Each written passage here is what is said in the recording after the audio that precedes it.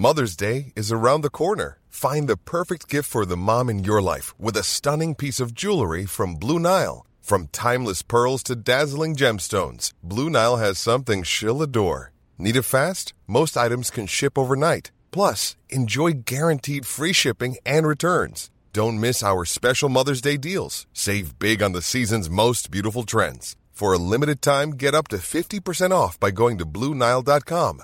That's BlueNile.com.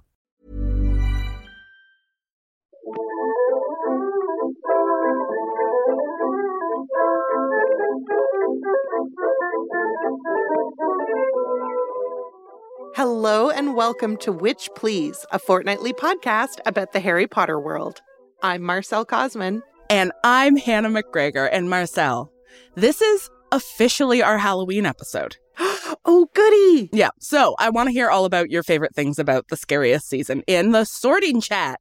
What a great sorting chat topic. I love this season. You actively tried to buy a house that was haunted, so I don't think I knew how much you liked ghosts before we started making this podcast, and I found out that you want them in your house and your body. Ew. Yeah, that was a weird one. I almost told that anecdote to my students in the summer. No, don't do that. And then I was like, well, there's no way that'll help them respect you. One time, Marcelle let a ghost use her body like a mech suit. A meat sack. Like a meat sack. Is your new house haunted? I don't think so. No. Okay. What are you going to do to up its haunted vibes this Halloween, then? Other than commit some murders in it? Yeah. I'm just joking, listeners. Yes, and I don't know. Probably, you know what? Honestly, really, nothing this season. This season is all about survival mode for me. I actually forgot that it was Yom Kippur until I was like 2 glasses of wine in. And then was like, whoops. You know what? Lucky for you, Yom Kippur is all about apologizing for fucking up, right? Yes. Let's talk about, though, the best parts of Halloween, which are undeniably small creatures and costumes. Oh, yeah, absolutely. Kids, pets, kids and pets in matching costumes. Sorry, it just occurred to me that people could be putting their kids and their pets in matching costumes. I think that the best people do. Marcelle, what is going to be the Faye and Cohen's couple costume this year? Oh, no. Actually, thanks to our mutual friends, Caitlin and Steve, Cohen will be wearing a costume that matches their tiny child's costume, and they will both be dressed as puppies. Oh, no. Yeah, it's got a tail. Yeah, I guess somebody who had twins was selling their kids' costumes, so it was like 2 for $10. How do you say no to that? You absolutely don't say no to that. And actually, if you could dress Faye up like a puppy as well, that would be ideal. Yeah, I'll do my best. My best. Okay. But can I tell you one of my favorite new discoveries? I'm not sure if this is a new thing or if I've just noticed it for the first time this year. I'm ready. I love that fall brings with it like casual goth home decor. And I don't mean like big foam tacky stuff that you put like outside for the season, but I mean like plates. Yeah. Like decorative household things that are just super goth. Yeah, I think, Marcelle, that right now something is happening where we, the millennial generation, are becoming middle-aged homeowners. Yeah. And because we spent all of our money on homes and have no other money left anywhere, we go to the dollar store and decorate our homes with various kinds of absurd kitsch. That checks out. Okay. No investment purchases for us. None whatsoever. Okay, well, speaking of scary stuff, Hannah, what are your favorite things about this scary season? I mean, we've covered all of them. I love casual goth decor. I love kids and pets in costume.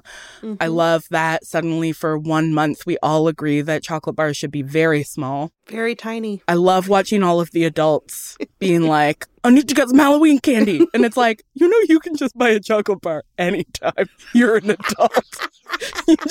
You can just buy a full-sized O. Henry bar. You don't have to wait for October and buy like 70 tiny ones an individual rat. No, it's fine. It's fine. Love that. Yeah, they even sell the small ones year round. You can just have candy whenever you want. But I like the way that people get excited about goofy things. And my top favorite thing is trick-or-treaters, which is always a challenge for me because I never, ever live anywhere where trick-or-treaters come. And so I'm always like, just trolling the streets on Halloween. That's weird. That's weird. Yeah, just wandering the streets, a single woman just eyeing other people's kids. I mean, you're really leaning into your spinster aesthetic, right? Yeah, absolutely.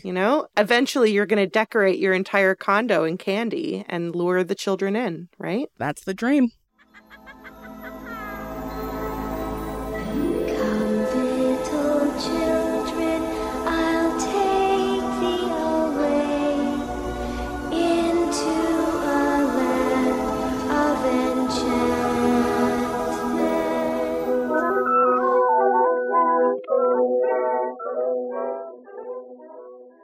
Marcel, I have a question. What is it?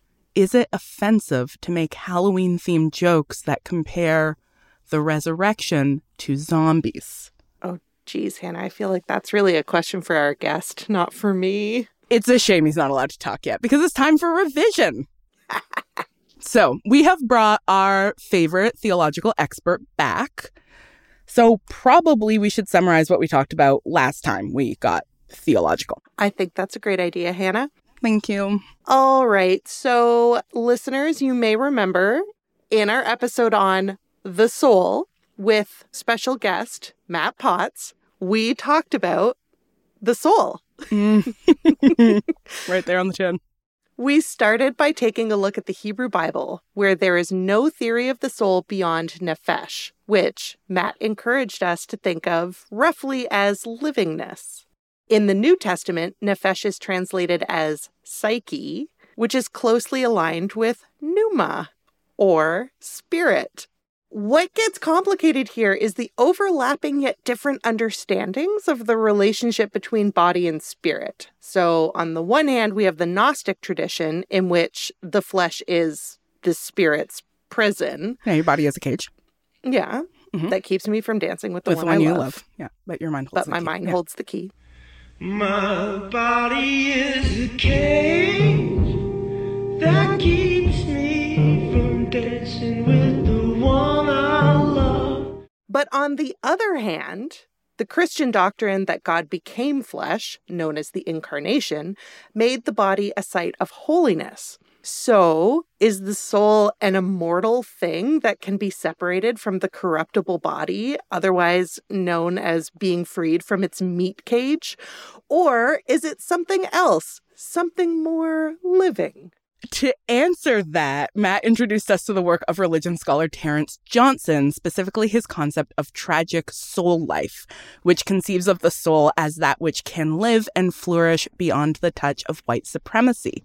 In Johnson's words, quote, "The idea of the soul is crucial for understanding Black moral and political vocabularies. It suggests that persons are not necessarily doomed by history's haunting horrors. Whether through discourse, agency, imagination, or all of the above, the human, in this case, the Black, possesses an intrinsic value, the soul," end quote. From there, we turn to Harry Potter to think about the soul as a force that does not deny the reality of death, but that defies death through an inward strength. We contrasted Harry's willingness to face death and his correspondingly uncorrupted soul with Voldemort's fear of death and willingness to commit unspeakable acts of evil and violence to achieve immortality. And, if I recall correctly, we desperately wanted to talk about Book 7 and that scene in the Clean King's Cross station in particular. And now, at long last, we can. I know. It is thrilling. So, with absolutely no ado, let's go re-meet our guest.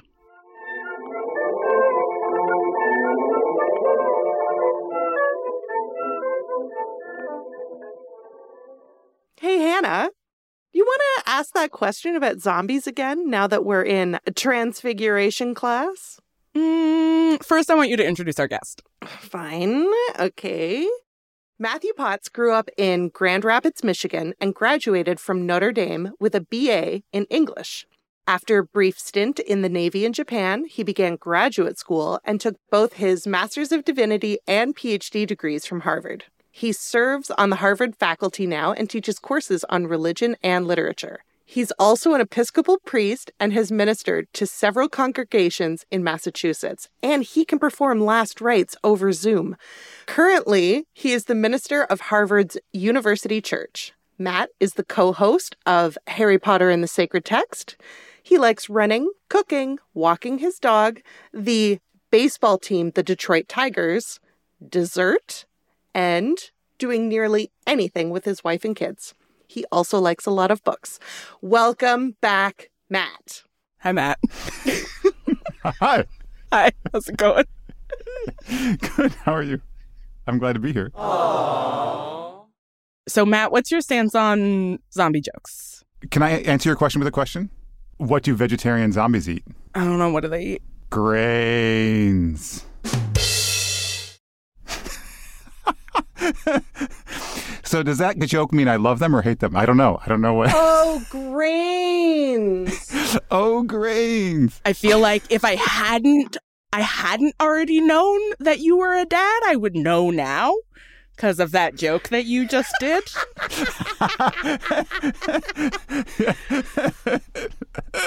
I'm embarrassed how long it took me. I was like, I don't get it. Gray. Oh, gray. You have a PhD in literature. I know. And do you know what I'm constantly yelling on this podcast is how good I am at reading text. So, Matt, when we invited you to come back for book 7, you specifically said that you wanted to talk about resurrection. Yeah. Great. What's that? Why? What is it and why? Well, I remember, your summary was really helpful. And I remember in our last conversation, us wanting to talk about book 7, especially the scene where Harry sort of dies, doesn't die. I don't know. That kind of dies. Yes. And you said that book 7 lacked the courage of its convictions. And we were like, what? And then Coach, who's mean, was like, no talking about book 7. Yeah, because I do. We maybe we'll discuss this later on. Part of me believes or wants to believe or thinks or worries that book 7 lacks the courage. Like it loses its nerve at the end. Oh, but that might be just me projecting my own experience. I think Christianity does the same thing. I think the Gospels do the same thing. Whoa. They also lose their nerve and don't actually say what they mean to say. That is a hot take. I love it. And specifically around resurrection. Resurrection's the whole thing. That's the whole question. Okay. I feel like probably we have some background we need to get before we can get to what's up with the failures of the Gospels, I guess. What's up with Christianity is, I think. What is up with the resurrection? Where are we going to start? I think that the zombie jokes are interesting because in our kind of conventional understanding, when we think of resurrection, we don't usually attribute that language to zombies, right? The undead or the wandering around dead, I don't think that we think of that as resurrection. That's something else, right? Resurrection is reanimation of a different sort, right? Yeah, resurrection is being living again rather than being undead. Yeah, being like ambulatory and dead. That's different than being living again, right? Yes. Right. Yes. So this is interesting. So I think a lot of the language of resurrection, or at least the use of that word, which is kind of a weird word when you think about it, the use of that word to describe being living again, I think comes out of the Christian tradition. And the word in the Greek New Testament, the New Testament, all the Gospels and so forth were originally written in Greek. The word that is translated as resurrection in English is anastasis, which basically means to stand up. Like if you were taking a rest in the afternoon and then got up, you would anastasis or whatever, right? It also just means got up. In a very non-theological, heroic superhero being alive again way, it just got up. And it probably translates, because they're written in Greek, we don't know what the original Aramaic speakers were saying, because Jesus and his disciples probably spoke Aramaic, which is closely related to Hebrew. But the Hebrew word which talks about resurrection is tekuma, which also just means stand up. Oh. The other interesting thing about this word anastasis, is so the Greek translation of the Hebrew scriptures, most people at the time of Jesus spoke Greek, so the Jewish diaspora usually encountered their scriptures in Greek. And that text, that Greek text, is called the Septuagint. And the word anastasis shows up in the Septuagint. And there it means like establish. In what sense? To make stand, to make it stand up, right? Yeah. So like there's a physicality to the idea of resurrection, at least in the original languages of these texts, which just kind of basically means like he got up. So like in the New Testament, there are all these proclamations about Jesus. He is risen, right? And I think 2,000 years of like Christian obsession about this purported event is like he is risen becomes this like metaphysical triumph, right? And it probably carried some of that sense from these early communities as well. But also what they were saying to each other was like, he got up. Mm-hmm. He got up.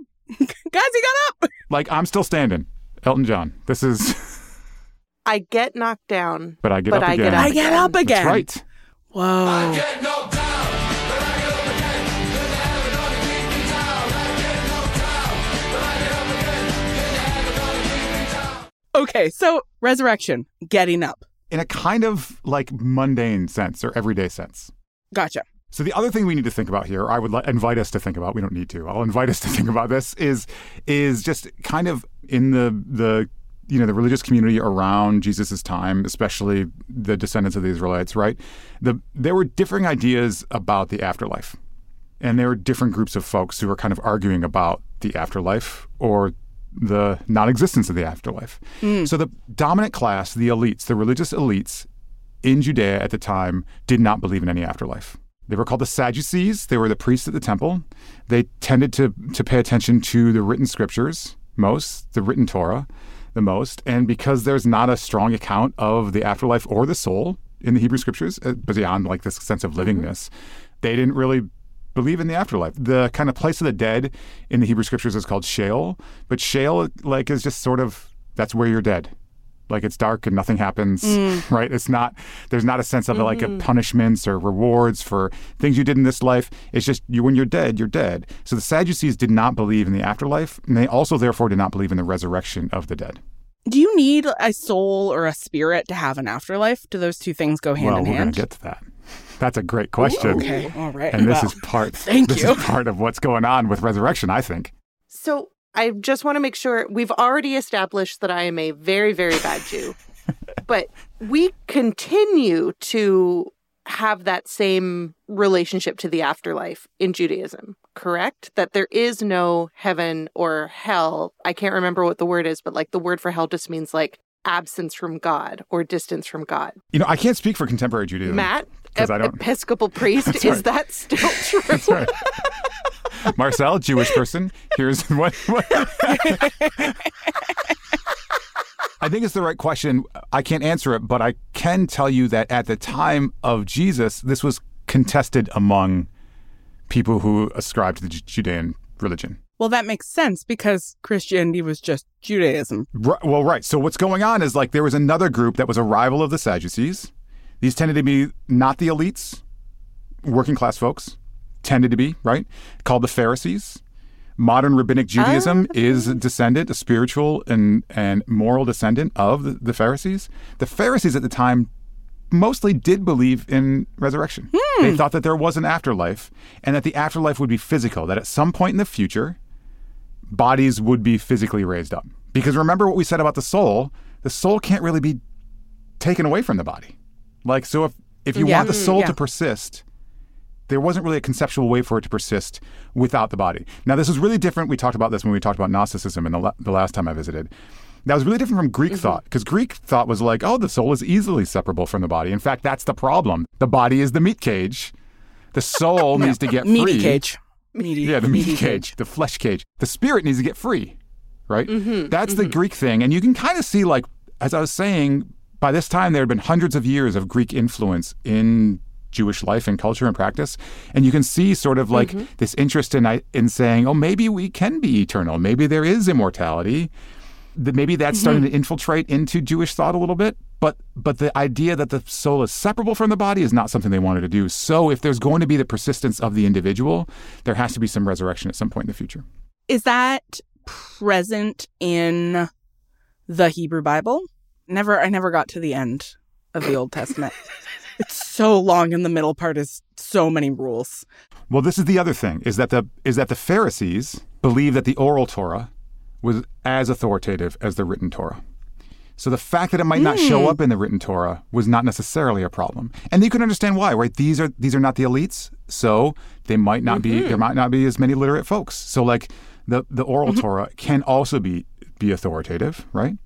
And the other thing that happens, and this is getting a little bit of history, so in 70 CE, the temple is destroyed, the second temple in Jerusalem is destroyed, and the Sadducees go down with it because they're the priests who perform all the sacrifices.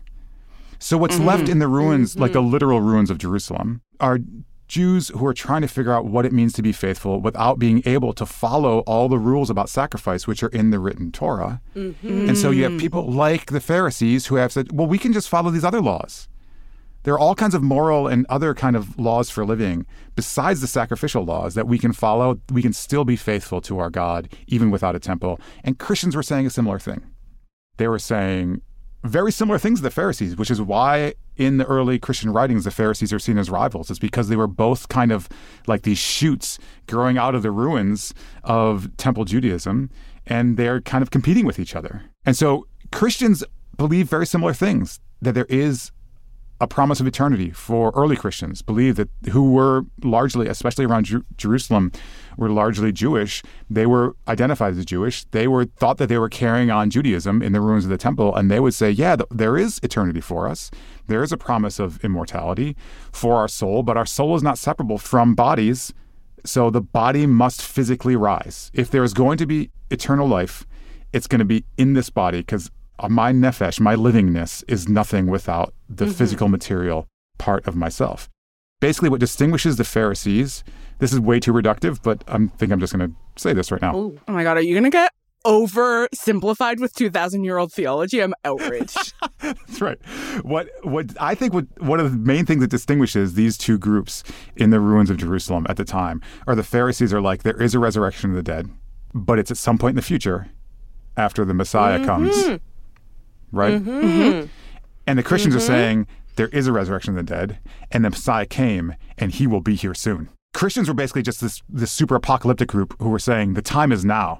We've seen him, and we know it because his body already was risen, and so he's going to come back, and all the dead are going to rise, and we are going to be part of Jesus' kingdom. So it was this like very similar theologically and even morally and ethically, despite what the Gospels say, but the Christians were like, no, it's happening now, within our lifetime. And there are places in the New Testament which it says there are people who are reading this now who will not die before they see this happen. I mean, there are billboards in Edmonton that say similar things. Yes. So I would say that has remained a strong strand. It is. Yeah, that's actually true. Of Christianity. Which is hard to pull off for 2,000 consecutive years, if you think about it. I know, right? Yeah. Yeah, it's a lot of waiting. Yeah. But I wanted to jump in because I'm suddenly remembering, like, yeah, this is why Jews don't have cremation. This is why the body is supposed to be buried intact, and this is why there isn't like embalming or whatever, because your body has to be uncorrupted and intact for when the Messiah comes. Right.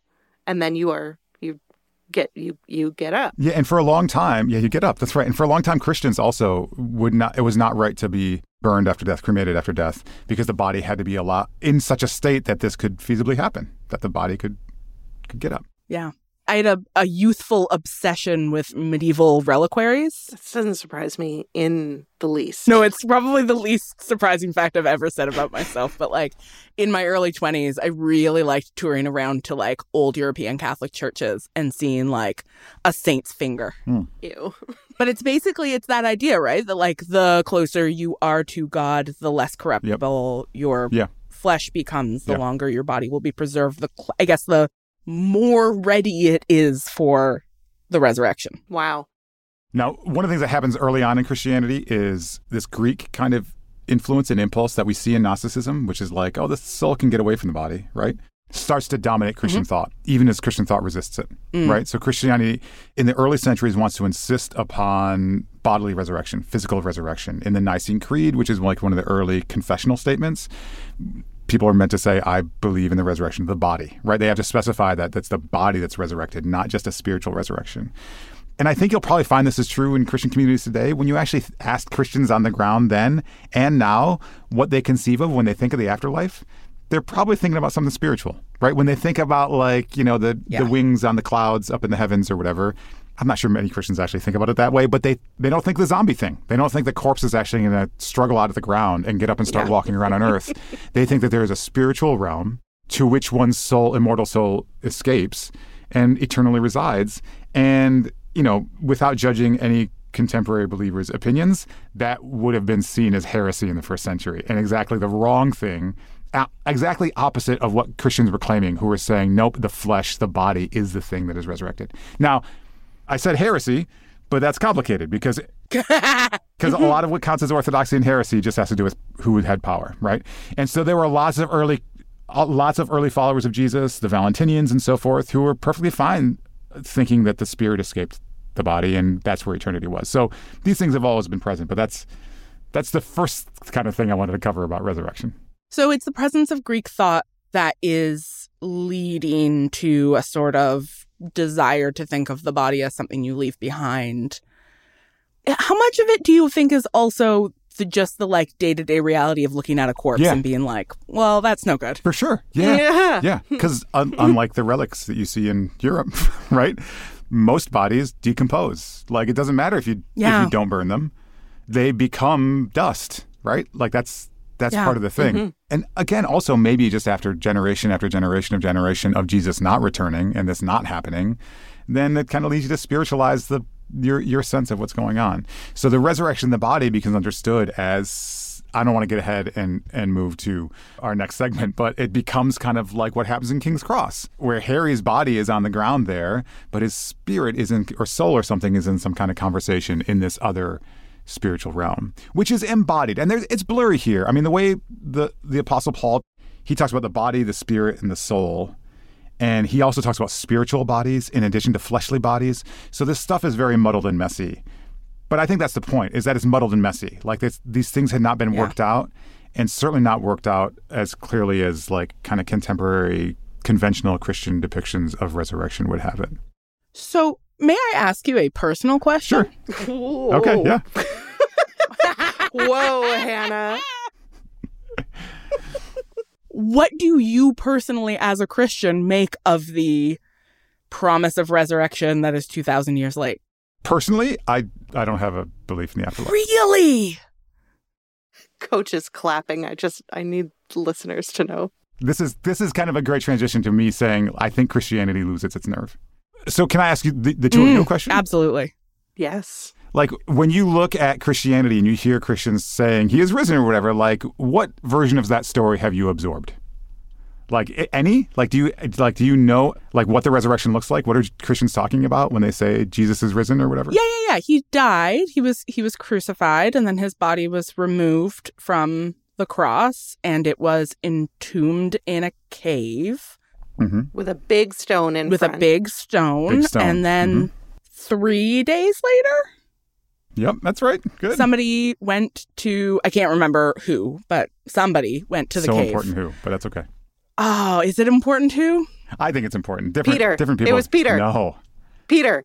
Mary Magdalene. It was the women. Oh. The men all ran away. They betrayed him and ran away. The women went back to the tomb to care for him. Classic. To care for the dead. And the rock had been rolled away. Yeah. That's the big thing I remember is the returning to the tomb and the rock has been rolled away. Yeah. And the body is gone. The body's gone. And then they meet a guy. And the thing that I really remember is that lots of people don't believe it's him. Mm-hmm. When they meet him, it's not obviously him in some way. In some way, the encounter with the risen Christ is confusing to his closest disciples, which I think implies that having risen, he is not identical to interesting. Yeah. what he was like before. Sorry, I'm getting deep here. No, that's great. But yes, no, this is my knowledge. So he rises. And then unclear what happens after that. I think after he rises, he ascends. So full disclosure, I'm a patrilineal Jew. So I actually went to Catholic school. So here's... Whoa. I know it is complicated, and as is my... as is my feelings about Christianity. So what I remember is that there was a lot of, like Hannah was saying, there's a lot of the closest disciples meeting the risen Christ and them not believing and him, I don't want to say getting mad, but basically like telling them that if they didn't believe that he was the risen Christ, that then they were not believers. And the reason I remember this is because this for me was really the kind of like, I didn't have the word for gaslighting at the time, but this was one of the things that I was like, well, this doesn't make any sense. It doesn't make any sense that these people who should recognize this person, like it never seemed like it was framed in a like, I can't believe it's you. Yeah. It was more like, no, you cannot be him. Yeah, that's right. And there are these other scenes too, which we referred to earlier on, like where someone puts their fingers in a side wound to test to see Who's that? if he's... Thomas? Thomas does that. There are also scenes of Jesus eating. So he sits down to breakfast with them. Because you can see this insistence that like, this is not a spirit. Spirits don't have breakfast. Right? You can't put your finger in the side wound of spirits, right? You can't put your finger in the side wound of a spirit. So this must have been a physical resurrection. It's not happening someday when the Messiah eventually comes. The Messiah has come. It's him. And this is going down. Just wait a couple of years, right? Any day now. So it is a resurrection. Well, hang on. Okay, so Christian... Okay, yes. So Christian We'll get to- yeah, theology sorry. says this is a resurrection. It is a real body. It's not a spirit because he's sitting down and eating and you can stick your fingers in him. So then... The top quality of a I don't body. understand. Top quality body. You can finger it. So then what's the other resurrection that's 2,000 years late? Like if that happened, then who's saying he's going to come back? Wasn't he just here? Why does he have to? How many times do you need your Messiah to be resurrected is what I think I really want to know. Well, the problem there is that for early Christians is that the Messiah has come, but he hasn't done the Messiah thing. Like, how come the Romans are still in charge? How come Jerusalem has been destroyed? Of course. And one thing that happens is that, and this happens in Pharisaic Judaism and Rabbinic Judaism as well, but the mission of the Messiah becomes more spiritualized. Like, it's not necessarily to actually create a political institution in this geographical location. It has something to do with our relationship to God in a fuller way. So Christians turn to that more quickly because they have this problem where they want to say the Messiah came, but he didn't do the thing the Messiah is supposed to do. So maybe we had the wrong idea about the thing the Messiah was supposed to do. But also, he's also going to come back and rule the globe at some point, too. Like, I mean, you talk to contemporary evangelicals, they have a very literal idea that Jesus will come back and that the globe will become the whole New Jerusalem and that Jesus will rule over the globe, right? So I want to get back to the reason, like me saying that I think Christianity loses its nerve. Because these are, you did a great job, the two of you. These are all the stories. There's also all this ambivalence as well. Like, as you said, like people don't recognize Jesus at first. And then when they recognize him, he disappears from their sight like a ghost, right? Physical bodies don't do that, right? Before Jesus has the fingers put in his side, he enters through a locked door, right? He somehow appears before them, fully physicalized, materialized. Physical bodies don't do that unless there's some very weird stuff going on, right? So like in the Gospel of Matthew, there's a crowd that sees Jesus and it says, well, not everybody saw, but some did. And you should believe the ones who did. The ones who doubted, they're probably just not very faithful. Doubters. So there's a lot of ambivalence going on here, and nowhere is the ambivalence more stark than in the first written gospel. Not the one that shows up first in the Bible. The one that shows up first in the Bible is the one that early Christian theologians liked most. So they put it first. Figures. But the one that was written first, that was Matthew, the one that shows up first. Right. Mark's my favorite too. So Matthew is the one they like most. Matthew lifts most of Mark, and Mark was written first. Mark was written in around the year 70, right when Jerusalem is under siege, and like literally tens of thousands of Judeans are enslaved. Another maybe 100,000 are killed. The temple is destroyed. There are relatively reliable sources that say that at times during the siege, as many as 500 Jews a day were being crucified, right? So, like, you can see why these are apocalyptic texts, right? Yes. This is an apocalyptic situation. The city and the center of our life and culture and religion, the temple, has been destroyed. It's supposed to be the earthly home of God, destroyed. And 500 people a day crucified, and tens of thousands being put into slavery, tens of thousands being murdered and slaughtered by the Romans. And then the Gospel of Mark shows up. And in its first version, in the Gospel of Mark, the women go to the tomb and they see that the tomb is empty and they don't understand what's going on and they run away in terror. The last word of the Gospel of Mark, the first version of the Gospel of Mark, is terror. They run away in terror. Ooh. That's written about 70 CE. About 10 years later, Matthew rewrites it, lifts a lot of Mark, and then adds all this stuff about Jesus showing up and talking to the disciples and explaining what was going on. Then Luke shows up around the same time, also lifts from Mark, and says many of the same things. Oh, by the way, Jesus came back and ate some fish with the disciples and also made a bunch of promises, and we all saw him, right? And then in about the year 100, John shows up, and John has Thomas fingering Jesus' side wound and all other kinds of experiences with the risen Christ. John adds right? a lot of real fun flavor. That's right. And then around the time of John, an extra 8 verses are added to the Gospel of Mark. Ooh, at the Oh. end? At the end, which say, oh, and then, by the way, we forgot to mention that after this, Jesus appeared to his Yes. disciples. Yes. Jesus, just like Matthew and Mark and John said, Jesus appeared to his disciples. And we don't have to end this thing in emptiness and terror. But the first version of the gospel is like, here's what resurrection is. It's an empty tomb, and you're terrified because you don't understand what's going on, right? Now, there is one earlier account of the resurrection. It's not like Mark was the first person to talk about the resurrection. And this is from Paul. Paul didn't write a story of Jesus' life and never knew Jesus while Jesus was alive, but started following Jesus afterwards. And he gives an account of having a vision of Jesus. He called it an appearance, which is why he started following Jesus. And he said the disciples Jesus also appeared to them. But he's not very specific about this. Was that the part where he fell off his horse? He falls off his horse, right? He was Saul, and then he became Paul after seeing Jesus. And Yeah. Jesus told him, your name isn't Saul anymore, it's Paul. That's right. But so he doesn't really get theological about what those appearances are. He just says, Jesus appeared to me. Just like he appeared to the brothers in Jerusalem. Oh, And that's it. He's not like, oh, we ate fish. Oh, we put his finger in his side. Oh, it was absolutely physical and not just me having a vision. He's just like, I just saw Jesus and he told me to stop persecuting these people who are following him. And I started following him too. okay. So what do you make of this? I mean, other than clearly people were trying to sort of add a different interpretation of the resurrection, or one that maybe sort of was more comfortable? Yeah, more comfortable, right? So can I introduce the theorist now? Of course. Yeah. So there's a French Jesuit sociologist named Michel de Certeau. Certeau wrote... A big fan. Yeah, Yeah, you know de we Certeau. are. Walking around the city. Oh, yeah, We are absolutely. You know de Big Certeau. De Yeah. Certeau fans over here. Yeah, awesome.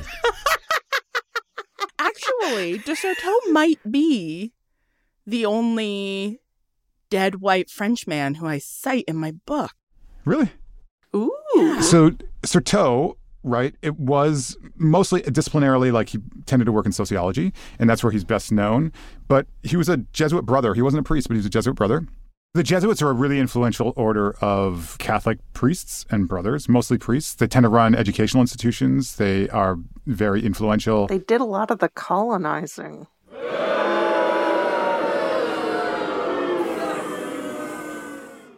Yeah, they did. One of the reasons they became very influential is because they were on the leading edge of the Catholic Church's missionary strategy / colonization efforts, right?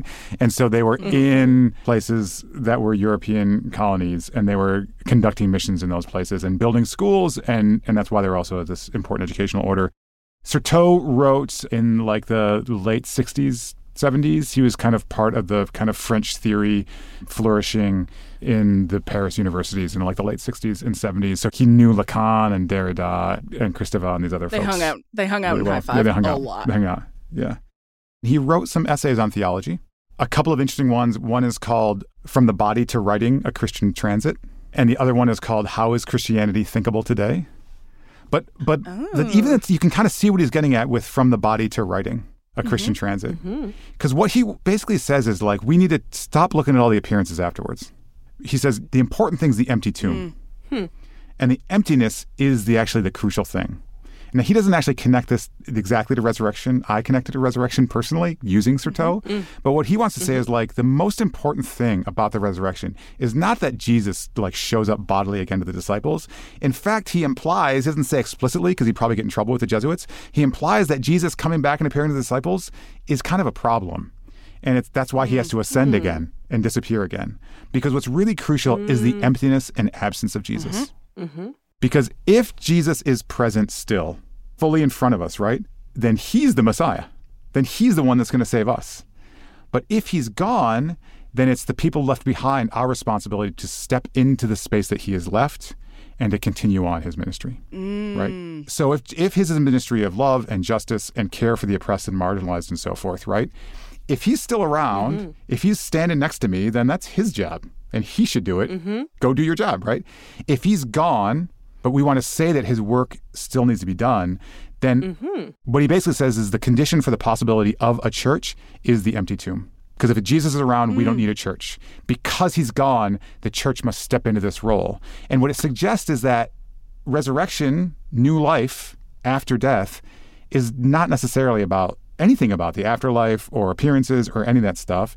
And in fact, he suggests that it's dangerous. If we think we see Jesus someplace, if we identify Jesus someplace, that's dangerous because then you're like displacing what should be your commitment to working on behalf of justice and mercy and all these things onto some other idol, which is not the thing, right? And then we see this in Christian history. You'll start idolizing that other thing at the expense of works of justice and mercy and everything else. So what he needs is like, even if you think you found Jesus, you didn't. Keep looking.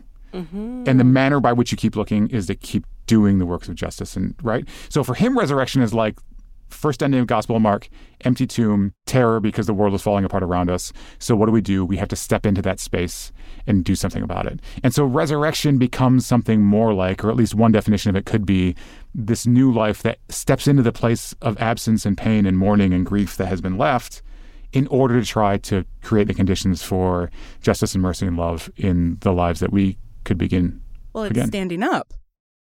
Get up. Hey, you get up. Yeah. All right. I really want to get further into this. Like, okay, what if we don't believe that there is an afterlife? What does that mean for our understanding of the resurrection?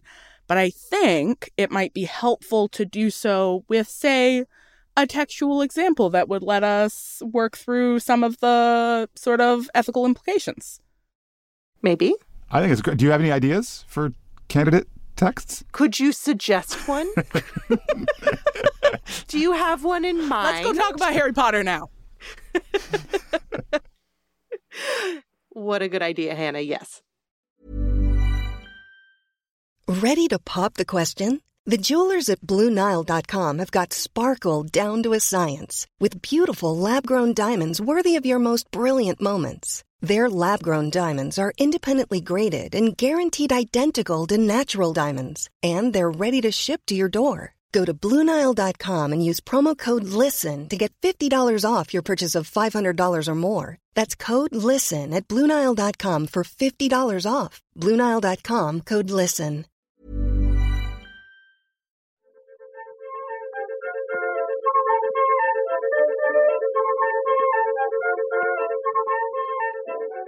Now that we've established that it is funny to make zombie jokes about resurrection, I can start making a lot of them in owls. But I won't, because I'm sensitive.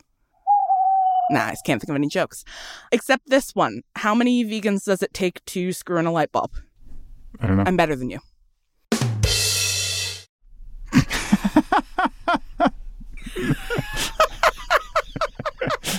Okay, let's talk about Harry dying and coming back. And also maybe Voldemort's gross flayed soul bit. I think we've got to start with the hot ticket, right? Like when we were talking to you, Matt, about coming back to talk about the soul, and you were like, I want to talk about resurrection. You said that you didn't think that Harry should have come back to life. Right. And that's where I think we should start, because if everything else gets cut, this is the conversation that we're going to have. Okay. So Answer for your crimes? So I just said that I think the Christian tradition loses its nerve. And that's because it has this figure, which it's telling us all through the Gospel of Mark, this is the Messiah. And then he dies and the tomb is empty. And it just stops the story there and invites the reader to be like, okay, what are you going to do about it? What are you going to do about it, right? And then everything that happens later in the Christian tradition, remember I was talking earlier about like the difference between the Pharisees and the early Christians was that the Pharisees were like, the Messiah's still coming. And the Christians were like, no, he came.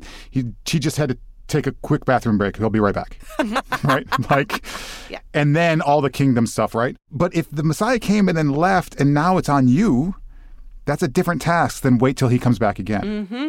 So one of the ways I read the Harry Potter series is that an anxiety throughout the series from book one is Harry's messianism. The boy who lived. Only he can fight Voldemort. Only he can save us. And I think what the book does, and actually does pretty persuasively throughout, is actually try to like suggest that is a misperception, a misunderstanding on the part of the wizarding community. And what it will actually take at the end, what we see in that final scene when Hagrid carries Harry's not actually dead body out, is it takes the whole community. It takes his friends, the whole school, all the people who are fighting on behalf of justice. It takes them to defeat. And what I want to be the case is that they do that. I mean, it wouldn't be a very good children's book maybe if this happened, right? But I feel like him actually being able to hop up and join the fight with them is a version, this is where I might be projecting my disappointment of Christianity upon the Harry Potter series, but it's a version of them kind of losing the same nerve. Right? Like, even if Harry's gone, we are still here. We can still do this. We will still do this. We step into the place of his absence, full of grief and mourning and emptiness and terror, but still ready to fight for the things that he wanted to fight for and to do the things that we believe that are worth doing, right? And so part of me says, like, if he doesn't come back, then it's even more clear that what we need is the community to step into the place of the one who we thought was the only one who could do it. It does, I think, undeniably fail in its narrative nerve in that final moment because the series is arguing against messianism. And one of Voldemort's failings is that he does believe in the idea of the Messiah. He, in fact, overinvests in the idea of the Messiah and thus creates his own defeat in the hands of this child. And so in that moment where Voldemort taunts everybody at Hogwarts, at the Battle of Hogwarts, and says, your Messiah has fallen, you must give up now. And they're like, no, that's actually not what we're doing here. Like, we are not a messianic cult. We are a community that believes in a set of values, and we're not going to stop believing in this set of values because you killed this kid. In fact, your murder of a child in front of us is going to really lead us to double down. That's on right. this whole idea that we don't want you in charge. And so he has misunderstood, and the community steps up, and that is his sort of, fatal flaw, is that he constantly misunderstands, what Dumbledore insists on glossing as love, which is a bit simplistic, but, Voldemort does constantly misunderstand. And then Harry jumps up, picks up the Elder Wand, and single-handedly defeats Voldemort, thus undermining everything the story has just said about not needing singular heroes, about not needing a Messiah figure, about Harry's actual strength not being like military prowess, but his capacity for love. Yep. So yes, but. I know. I'm not going to yes and. I'm going to yes, but. The look of betrayal on Hannah's face. I feel like... I know. Harry doesn't pick up the Elder Wand. Voldemort has the Elder Wand. And Harry is just using whatever wand, I guess Draco's second wand or the one he got from his mom. I don't know. So Harry's using that one, and it's Voldemort's attempt to Avada Kedavra Harry that ends up killing him, right? Like Harry doesn't kill Voldemort because he can't, because that would mean that he would do the unforgivable curse, which would make him bad. Voldemort but has he's to kill not himself. bad. Yeah. So I agree that I think that the series could be more nervy, but I also think that it won't be more nervy because, it won't. like, it isn't, because it is not, and that is largely because we talked about the sort of conservative nature of the hero's journey, which is that you're always attempting to reestablish the status quo, right? And so what I want to suggest maybe is a way that the series does attempt to resist its messianic message is in the fact that none of the dead who come back do actually come back, right? So like, I remember reading it for the first time and being so certain that Sirius was going to come back. And then when Dumbledore died, being so certain that Dumbledore was going to come back. Especially because we were primed to believe that because of Gandalf, because of Aslan, because of the way that all of the magical messianic figures in other thinly skinned Christian allegory fantasy series, they always come back. They're always like, psych, I'm still a lion and I'm fine.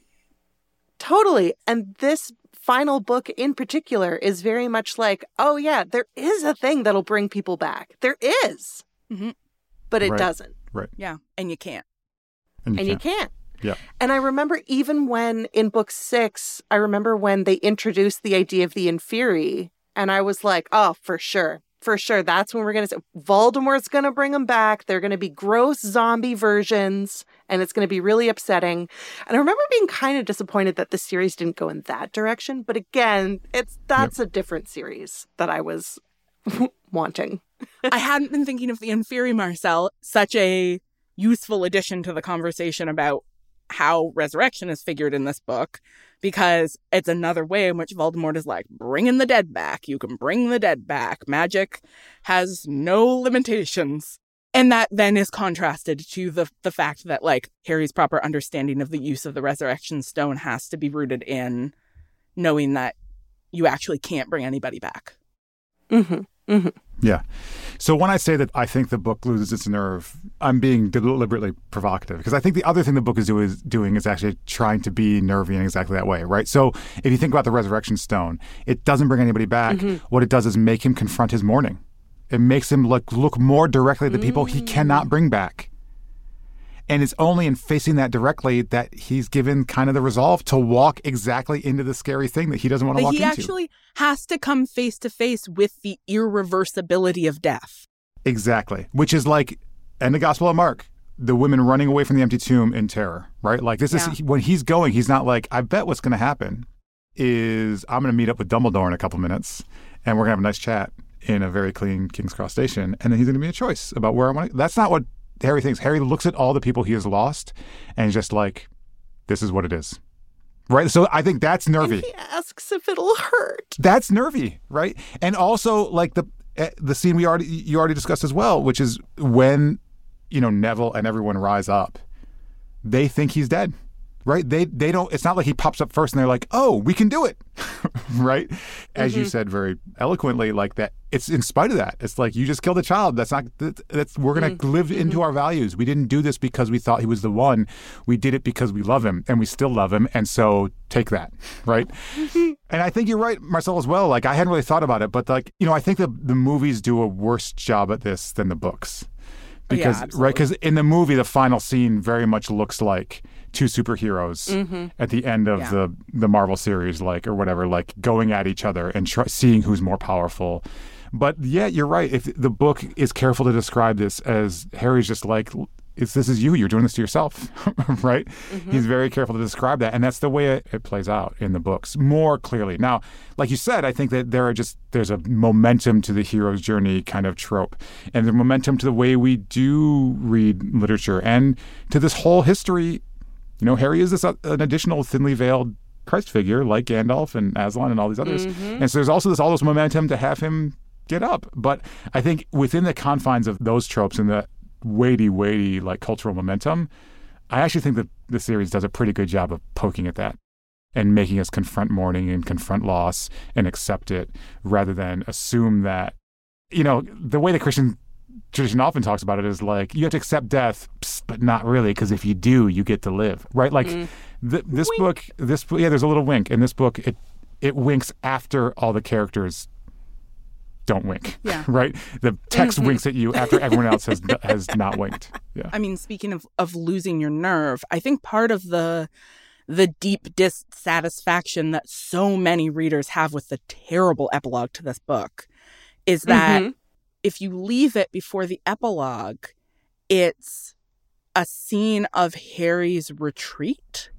right? So in that final moment, yeah, he has come back and he did the thing that was his job, that had been made clear to him that it was his job, but he did it sort of without glory and without any interest in the praise that was going to be heaped on him. And in that moment where he is being invited by his community to like step into the position of the hero, he leaves. He like he wants to like nope out of that whole situation. And it would be a more interesting ending to end it with Harry being like, I'm actually going to go. And that epilogue, I think part of why the epilogue feels so dissatisfying is because there is a little glimmer of some sort of like a refusal of the hero's journey in that final battle, or at least a complication of the hero's journey. And then the epilogue just ties this neat little bow on the whole thing. Like, don't worry, everything's back exactly the way it was before. Right. Don't worry about it. Everything's fine. Nobody. They're at King's Cross. You have no further the responsibilities. Kids are getting on the train. Can we talk about the flayed soul bit? Just going back to that conversation about how gross bodies are. Do we think that this series presents a belief in the afterlife? What is going to happen to Dumbledore after King's Cross? So I would argue nothing, because Dumbledore isn't there because it's in Harry's head. Dumbledore isn't any more there than like Harry's parents are there in the forest with him.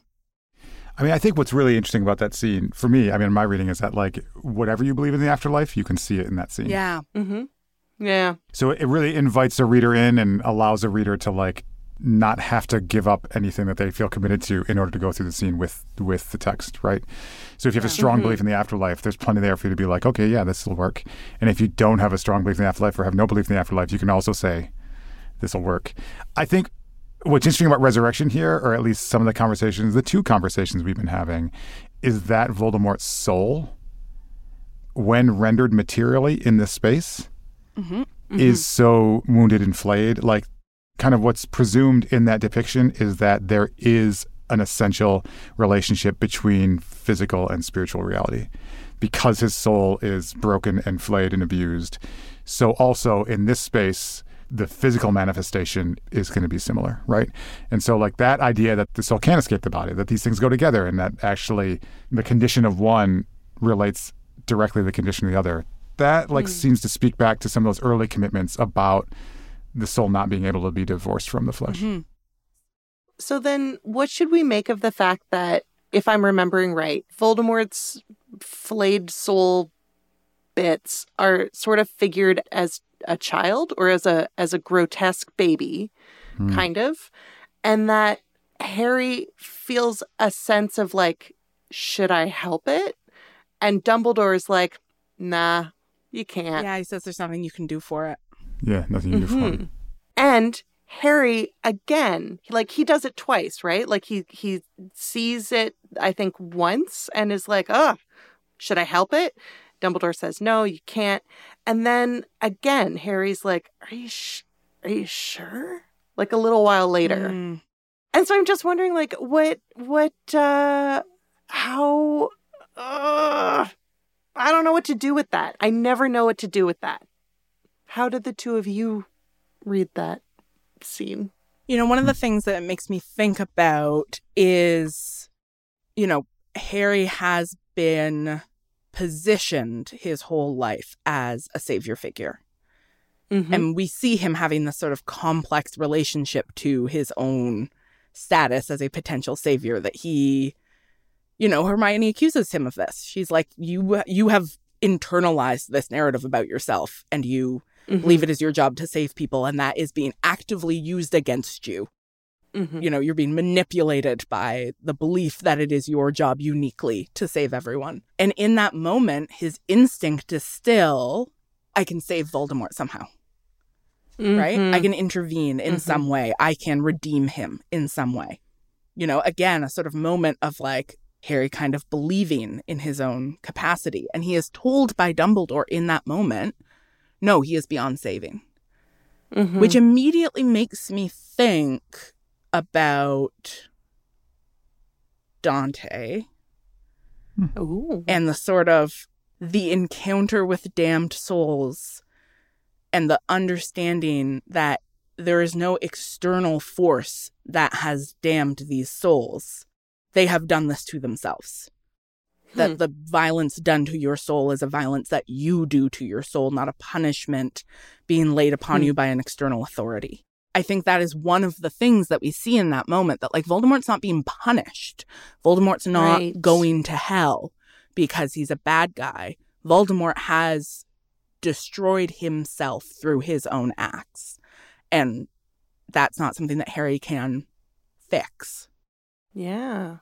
Very well put, Hannah. I find that a very satisfying response. Which does bring us back to that exactly sort of the version of the resurrection you're describing, Matt, right? Which is one where it's like you can't sit back and wait for an external authority to punish or reward.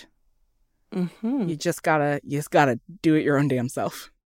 Yeah. Jesus almost never talks about the afterlife in the Gospels. I think there's one place that he does, and he's telling a parable. It's not clear to me. Actually, I'm hedging. To me, it seems like he's actually not trying to say, hey, here, everybody, here's what the afterlife looks like. He's just telling a story, right? But the situation describes is much like this, where the wealthy man who's cruel to another man named Lazarus puts himself in a place where he can no longer connect with Lazarus or anybody else.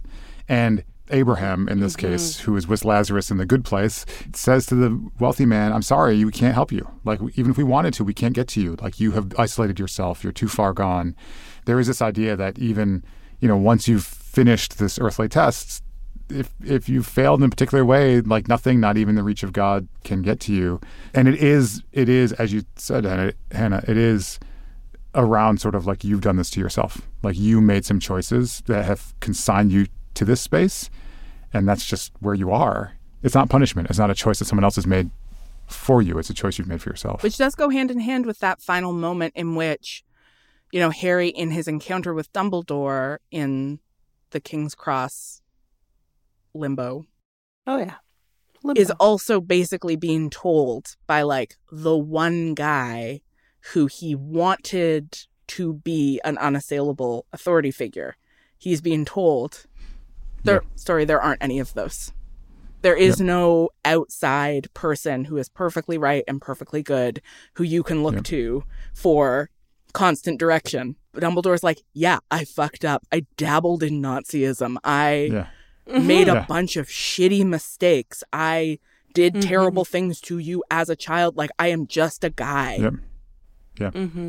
Yeah, right. Oh, man. What if we're all just guys? What if we're all just guys?